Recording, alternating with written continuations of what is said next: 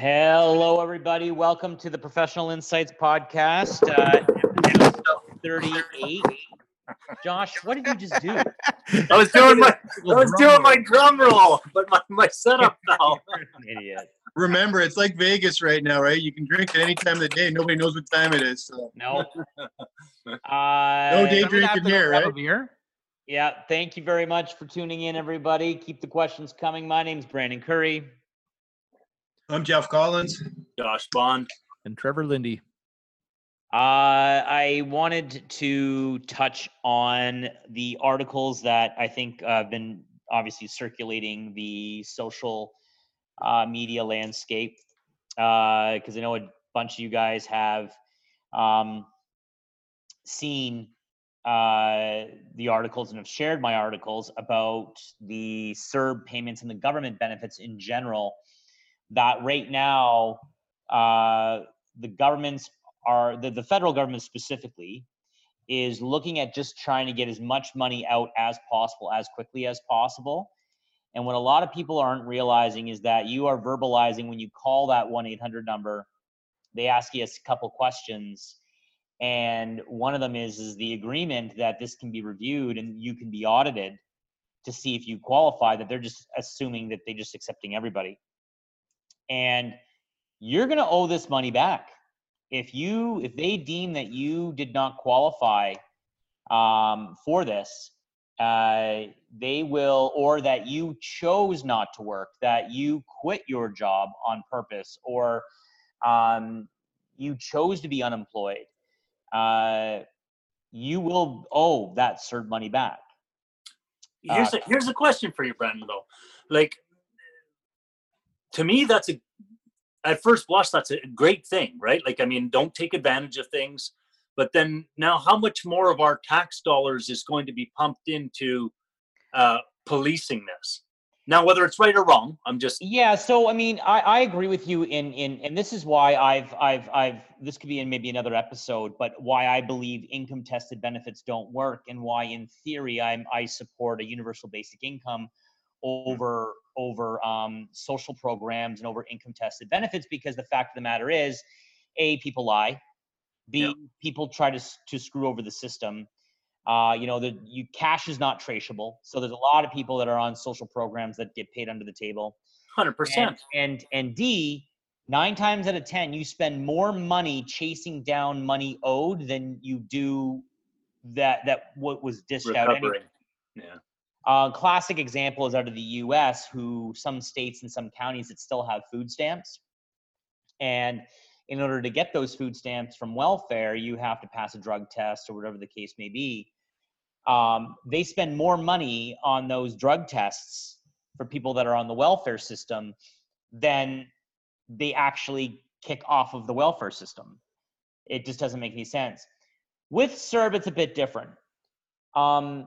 The protocols and the procedures are already in place.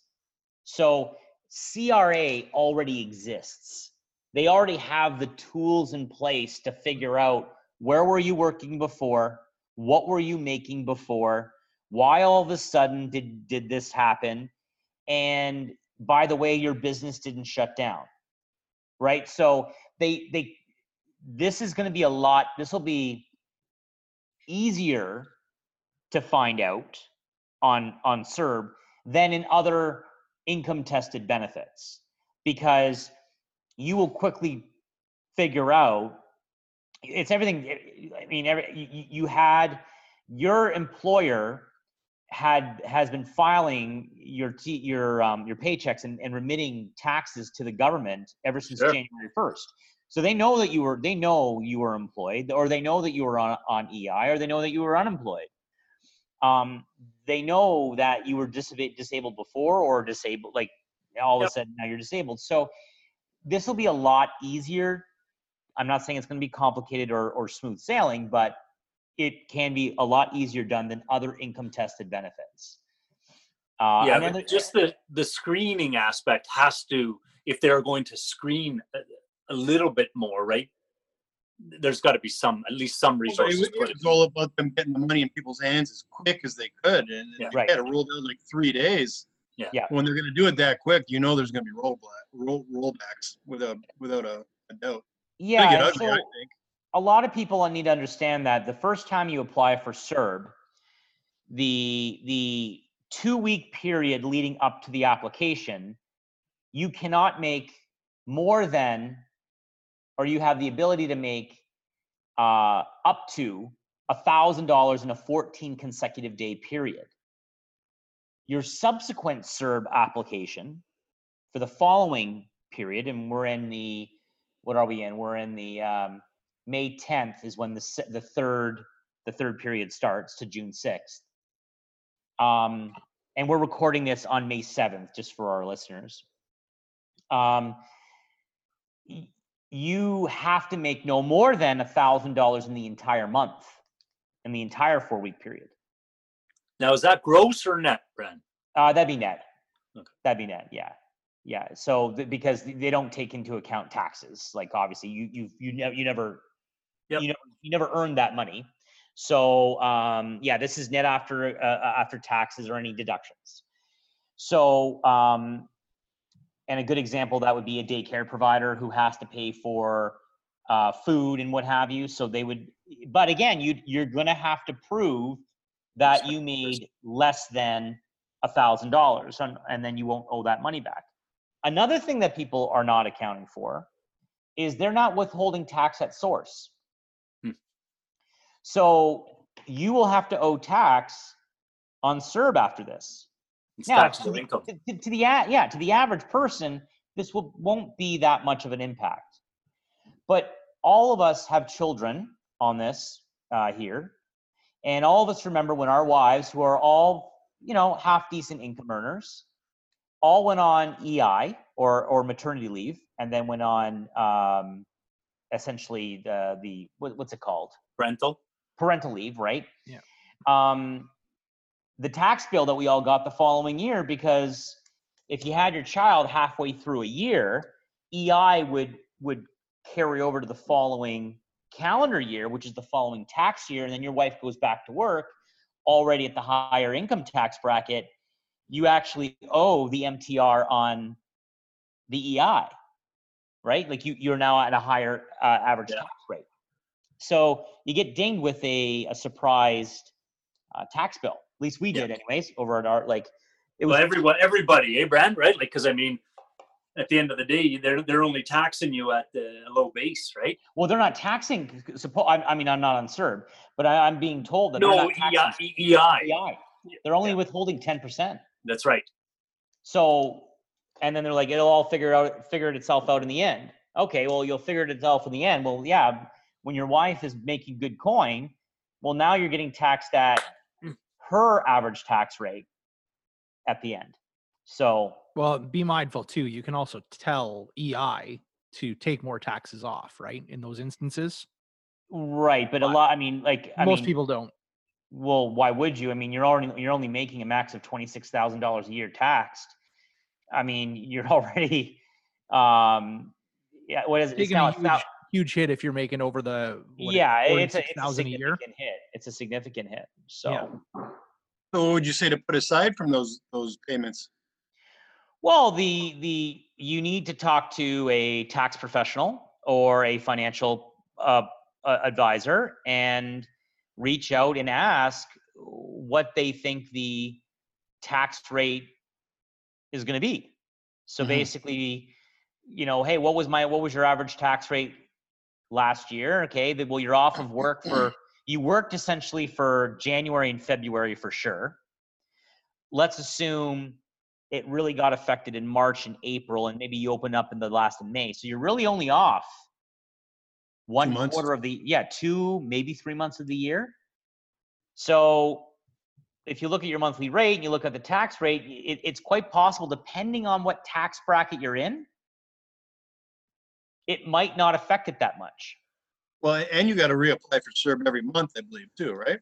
Yes, you do. Yeah. So just be careful. Yeah. Well, bond is gone again.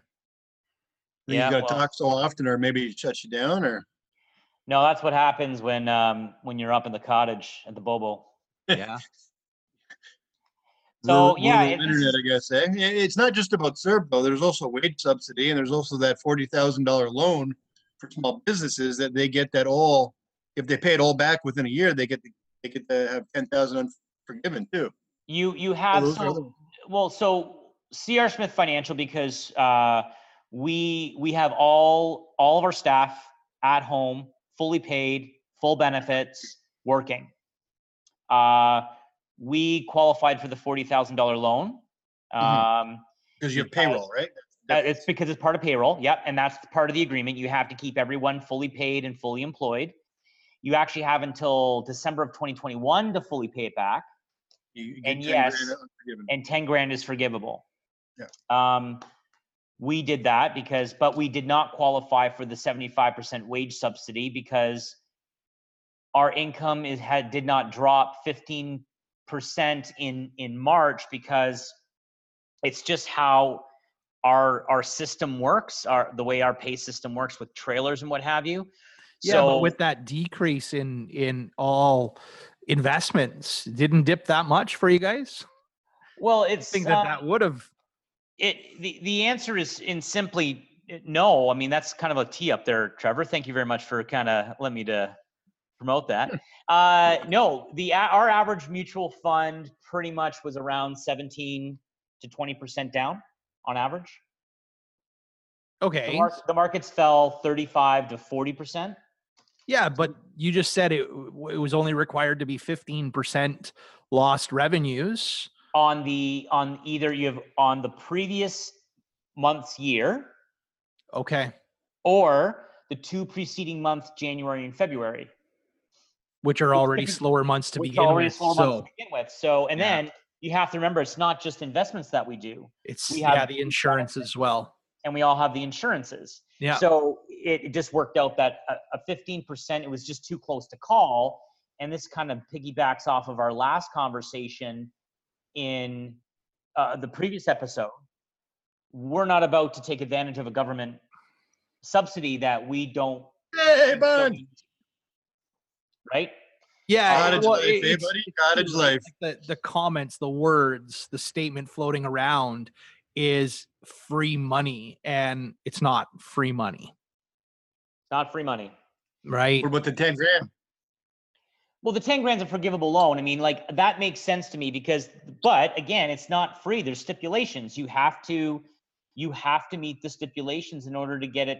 You have to fully pay back the loan, and it is interest free, and you have to keep everyone employed. So if you're not, it's only 5% interest after that too, which is pretty reasonable. Right. Yeah, that's pretty for an unsecured loan. That's pretty reasonable. That's damn good. We looked into it with our build company, but we didn't qualify because we don't have payroll. Yes, that's right. You have to have a payroll. Yeah, I mean, so but your business partner, how is that not free money really?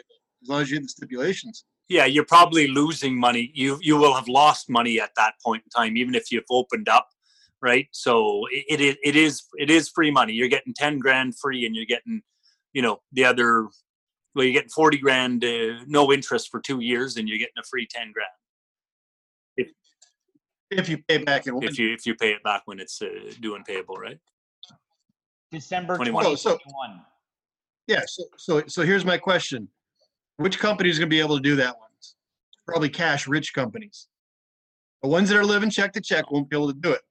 So that's free money for companies that can afford it. So they're liquid, they have good cash flow, they have whatever. They're going to do it 100% of the time because what they're looking at is it's free 10 grand. So I have a client who's a dog groomer. He could use it 100%. We've talked about her, Josh. I've talked to her a couple times about her and see if we could help her out. She'd love to be able to do it, but she's losing so much money, and this is why they're kicking the other forgiveness for the lease, the business leases and all that. She'd love to be able to get that 40 grand. She needs it more than the companies who are going to take advantage of that 10 grand that's forgivable. There's no way she can pay that back in 1 year after all the losses she's going to incur this year. No chance. So the people that $10,000 would affect and benefit more cannot use it. Won't get the 10 grand back. The people that are going to keep that 10 grand are cash-rich companies already. They have no problem paying it back, and they're saying, "Oh, that's free 10 grand. That's a no-brainer. I'm going to do it." Well, no, I mean, Tell me I'm wrong. that's not. Tell me I'm wrong. That's not okay. So you have to kind of expand on that. Why doesn't she qualify for the $40,000? No, she She won't can. be able to pay it back. No, Okay. She's he's got no talking chance about of the paying that free, back in a year. talking about the free 10 grand. But here, like Yeah. in my The mind, forgivable 10 grand. the forgivable 10 grand. So let's say, businesses and she can pay back as much as she can. Why not, like, this is what I'd be looking at. Why not look at, okay, do I have either A, access to a credit product already, maybe a line of credit that's already in place, or going and qualifying for a line of credit? Because if you, couple of things you got to look at. A, it's going to be 5% interest after that time Yep. if you don't pay it off. Mhm. Alternatively, what is the interest rate on your current credit product? Because maybe it makes sense to, let's say your credit product is 8% that you've been able to pay it off as much as you can, and then just borrow the money from your unsecured line of credit that maybe you have in place already to get that 10 grand and bite the bullet and pay, an extra 3% interest on your personal line of credit instead. Again, you can talk to an accountant about it, but it becomes a shareholder's repayable loan at that point. So it almost sounds like if you have access to credit, why not use that personal credit to pay it off if it means getting 10 grand 100%. free? Absolutely. Yeah, but still, my contention with this is that there's gonna be a lot of companies out there that are gonna say this is a no-brainer. It's 10 grand for free. We can pay this back without even blinking next Yeah, year. Yeah, but And they're all gonna take that 10 grand. but that's They're but all hold gonna on. take You're it. yeah, but you're Who missing wouldn't? but Jeff, you're missing the complete point though. The whole point is to keep those employees on the payroll at home working full time. So yes, so someone like C.R. Here's a Smith took bonus advantage. for 10 grand. And so for doing that, for because we're still down, we don't qualify for any wage subsidy. We don't qualify for any rent subsidy because we don't meet those metrics. Mhm. Okay, but we're still keeping all of our employees home safe. We've had to outfit a couple of employees with expense accounts and also with their own laptop, which they wouldn't have normally have had in the office. They would have had a desktop. So there has been some significant expenses that we've had to outlay, but it was the right thing to do. Everyone's on full benefits, so they don't have to worry about getting sick or any of their prescriptions. All of that we're still forking over, and they're not on CERB. We could have very easily, which a lot of advisors did do, which are smaller operations than ours, not fired, but laid off all of their employees, all of their support staff. And they're all on CERB right now. So the reality is, if you've got a whole bunch of, if every advisor has one assistant and all those assistants have been laid off and they're all on CERB right now, that's far higher than $40,000 going to one business. So in essence, we're saving the government money because we're still paying CPP, we're still paying EI contributions, we're still paying the employment health tax, we're still paying WSIB, we're still paying all of that still, and we don't qualify for a single thing. So you're kind of missing the point on why that $40,000 is there. And on top of that, it only qualifies for certain businesses. Large corporations don't qualify for the $40,000 interest-free. What is it, loan. 1.5 You have to ceiling? qualify. I believe it's either 1 million or 1.5 million in payroll. Yeah. So 25,000 minimum.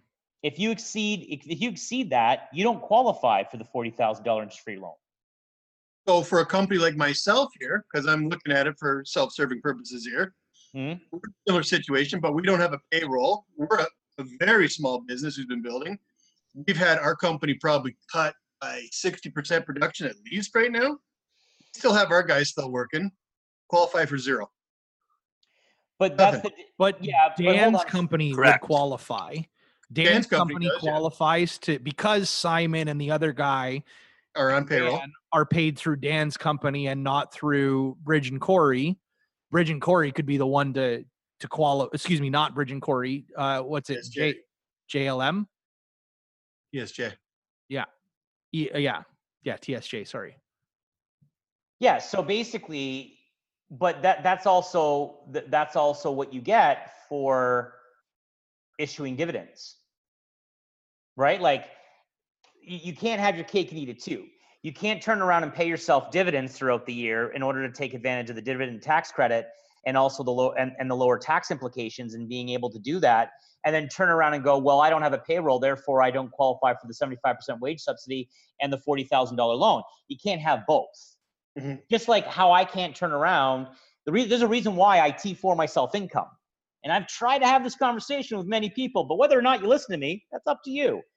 There's a reason why I T4 my self-income up to the CPP minimum. It's so that I still get the CPP. So I pay both CPP, both employer and employee contributions. Yes, I employ myself, or C.R. Smith employs me, right? It's the same company. So taking out a left hand, that's what I mean. That's right. So I pay the full 12%, and the EI, because you have to, because I'm T4'd. All right. And there's a reason why I do that. And anything above that, you dividend yourself out. It gives you a RRSP contribution too, right? Because I dividend for 10 years. And right. So you can't turn around, and then you can't turn around and say to the people who dividend themselves out, I understand why you do it. It's part of a financial strategy that I put in place myself and for clients. But you can't then turn around and go, well, I don't get CPP contributions and I don't get RRSP contributions. No, I know you don't, but you also get, you also have the chance to do an IPP as well. Yep. Individual. Which is an individual pension plan off of your corp. Can't have your cake and eat it too. I don't get any cake. I don't eat nothing. No, I mean, it's clearly. And by the sounds of our offline conversation, no pie either. I'm more of a cake eater. Actually, I had pie last night. All right. All right. Time to wrap this one up, I think. All right. Thanks very much, everyone, for listening in. Hopefully you're entertained as much as we are. And I hope you guys are all staying safe and staying healthy. I'm Brandon Curry. Josh Bond. Help us help you stay informed. Ciao. Ciao.